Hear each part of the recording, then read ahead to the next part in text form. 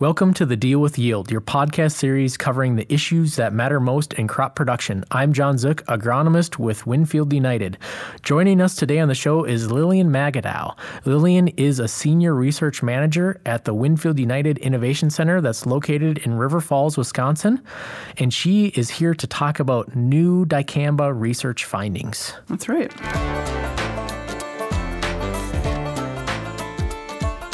So Lillian, you've joined us on the show before, and we've talked all about Dicamba, drift reduction agents. We've covered a lot of those topics, but really for any of our past listeners and any of our new listeners, just to refresh our memory, I guess I'd like to spend a little time and go back and kind of do a quick overview of what we discussed this past May. Can we go over that a little bit? Yeah, I think what we talked about last year was testing with a standard test method versus in a crosswind. And what we were finding is some better ways to keep sprays on the acre, including Dicamba sprays. And basically, anytime you're putting a spray on a field, that spray is going to experience a crosswind because as a sprayer travels, that movement, however fast you're driving, 10, 15 miles an hour, that's a crosswind to a spray. And what we did is we dug into that some more. And so that's what's different from last year is just understanding what's going on and why this affects sprays. Okay, so the real reason you're in the studio today, what can you tell us about bag breakup? Bag breakup. Okay, so that's the new buzzy word from the work we've been doing in spray technology. And that comes from what we were talking about before, testing in a crosswind condition, which is more field realistic. So our standard method, you're spraying with the wind, you're spraying sideways, not towards the ground. What we did is we turned the nozzle pointing towards the ground, and then we put it at a 45-degree angle. And what that simulates is a combination of the travel speed of the sprayer and any kind of crosswind that sprayer is experiencing. And so that 45-degree angle is a worst-case scenario where you're kind of having that maximum angle, but it is realistic. We used label conditions, so we're not outside the label with this simulation. What we did is we sprayed some different treatments. The ones that we were looking at contained Dicamba and glyphosate and a water conditioner, which was class actinium. And then we also included a DRA in the tank. So that's a drift reduction additive. In this case, it was on target. So most of the DRAs on the market, in fact, all of them that I know of, are polymers. And they can be a guar or a polyacrylamide. Those are two sources of polymers. What those do is those essentially thicken the spray and greatly reduce the volume of fine droplets and can really cut down on drift. But they do affect the viscosity of the spray and they affect how it behaves. So what we found is that when we tested in a crosswind, we started to see, we were using a different laser technique. So, yeah, I guess I can dive into that a little bit if you want me to. Let's summarize here. Okay. Basically, what we did is we took what we have to work with, which is one stationary nozzle, and we positioned it in the right position to replicate that wind or that movement of the spray rig through the field so we can actually look at what those droplets would be experiencing real time as they're being applied. And this is the new method. And out of that new method of looking at those droplets, we discovered or experienced more bag breakup, right? And so we began to analyze this bag breakup. Yes. Okay. So this bag breakup, let's talk a little bit about the laser and the depth of how we look at it, but then we'll bring it back into what are we actually talking about. So go into the laser. How are we really looking at this bag breakup and what is actually occurring there? Yeah. So a lot of the work that's been done on sprays in recent years has been done using an approach called laser diffraction. If you don't want to have to remember that word, you can call that the red laser. And what the red laser does is it gives you basically an average of a sweep through the spray, and it does a lot of smoothing of that curve and gets you kind of a generalized sense of what's in that spray. It's a really good method for high throughput testing, and it's good for making some relative comparisons. Where it can be weak is when you want to start looking at different positions in the spray, different configurations. It does best when you do the same thing every time. So previously, about 2 years ago, we purchased a PDPA laser. If you don't want to remember that one, you can call it the green laser. So red and green. Red and green. So green is different in that it's measuring individual droplets. It's not averaging things as much. It's actually capturing them in midair in a little tiny point where it's sampling them. What that allows you to do is to move your sampling point outside of that spray, and you can start asking some different research questions that I don't really think you could do with the red laser, or they'd be very, very challenging. We've also found the green laser is better at measuring some of these ultra-coarse sprays that are getting really common when you look at the Dicamba acre, or when you look at some of these polymers that are thickening the spray, creating a very coarse spray. So we've been implementing this as a method for a while. When we did this crosswind, we knew that because we weren't using our standard method, that standard sweep, we needed to use the green laser. So when we used the green laser, we started to capture so remember what I said, we had that DRA, that polymer in there.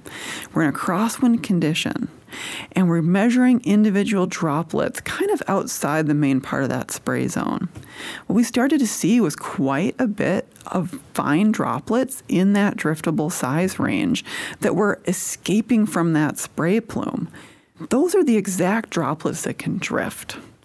And that is what we dug into. And so bag breakup, when we get back and dig into that, that's the mechanism we found that was leading to those fine droplets.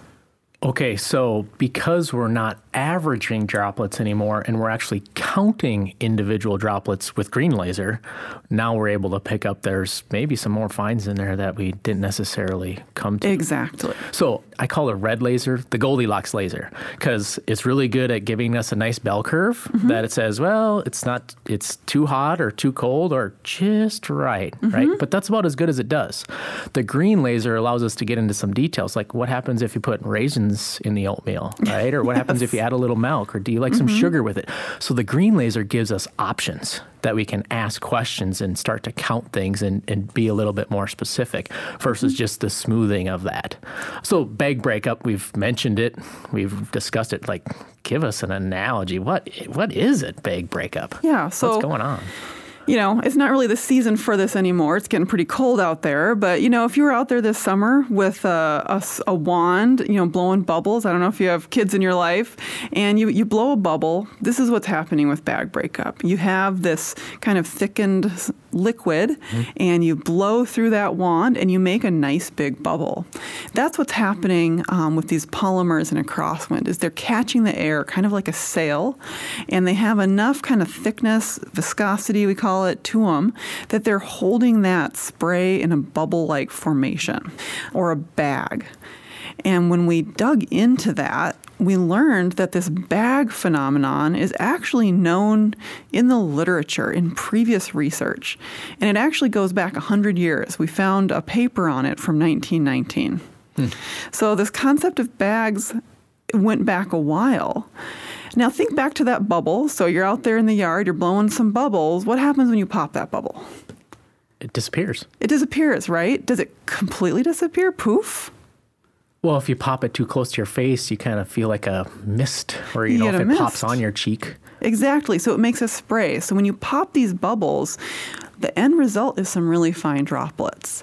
And so that's what we figured out is the source of these fine droplets that we're finding in these sprays. So when that bubble pops and as it disintegrates, there's this ridge of fine droplets that are being produced as it kind of dissolves into the atmosphere. And those are the ones that we're now counting with the green laser. That's what we're detecting. That's right. So that's bag breakup. That's bag breakup.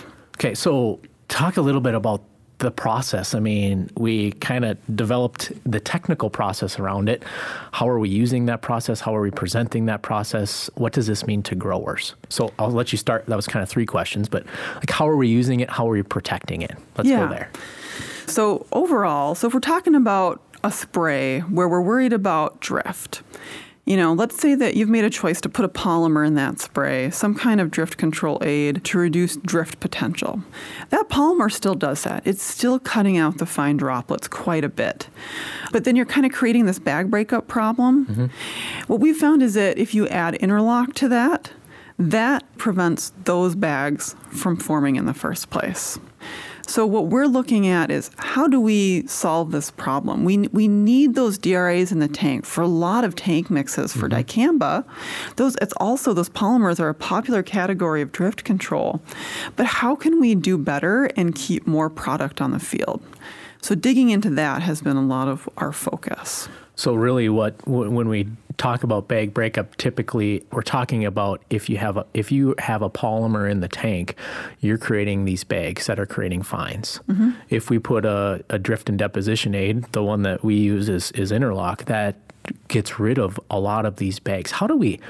Can we visualize what's happening here? Is there a way we do that? I mean, I've seen some pictures. Talk a little bit about how we can visualize this. How do you see it? Good question, yeah. So what we have is a lot of high-speed photography capabilities. And when I say high-speed, that creates slow-mo.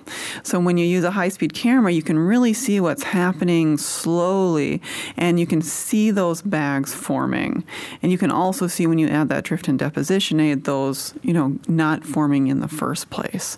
So that is one of the key methods that we've done to understand this phenomenon and describe it. So it's really a two-part. You got the laser, and then you got the high-speed photography to try to pick out here. We're detecting these things, but why? Mm-hmm. What's happening there? And that's how we came across 100-year theory and brought it back to life again. Yep, exactly. And that's really where the Innovation Center comes in. We could not have done this 3 years ago. We have so much more capabilities to be able to uncover these things and delve into these questions and understand the phenomena. We talked about bag breakup. We talked in depth about lasers. What does it mean in the field? How can growers use it? What are we going to do because of it? It's all just about keeping product on the field. And so what we can do is fine-tune the different setup that we're using for making a spray application.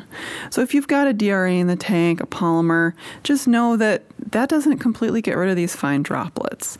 It's a step that gets you closer, but to really dial it in, adding that interlock does fine-tune it. How do we move this across maybe trait technologies? I mean, this is maybe a little specific to Dicamba, but really, if we have a DRA or a polyacrylamide, a guar product in the tank, this is still applicable technology, correct? That's correct, yes. Okay. So it's about that stewardship piece, and it's about, using the right tools for the job. So the reason that there's a lot of focus between this and the Dicamba acre is because so many tank mixes require a DRA. So this just adds to our knowledge of how to manage that acre better. But any time that you are using a polymer, this condition is still occurring. So if drift is your concern, this is a way to further manage that.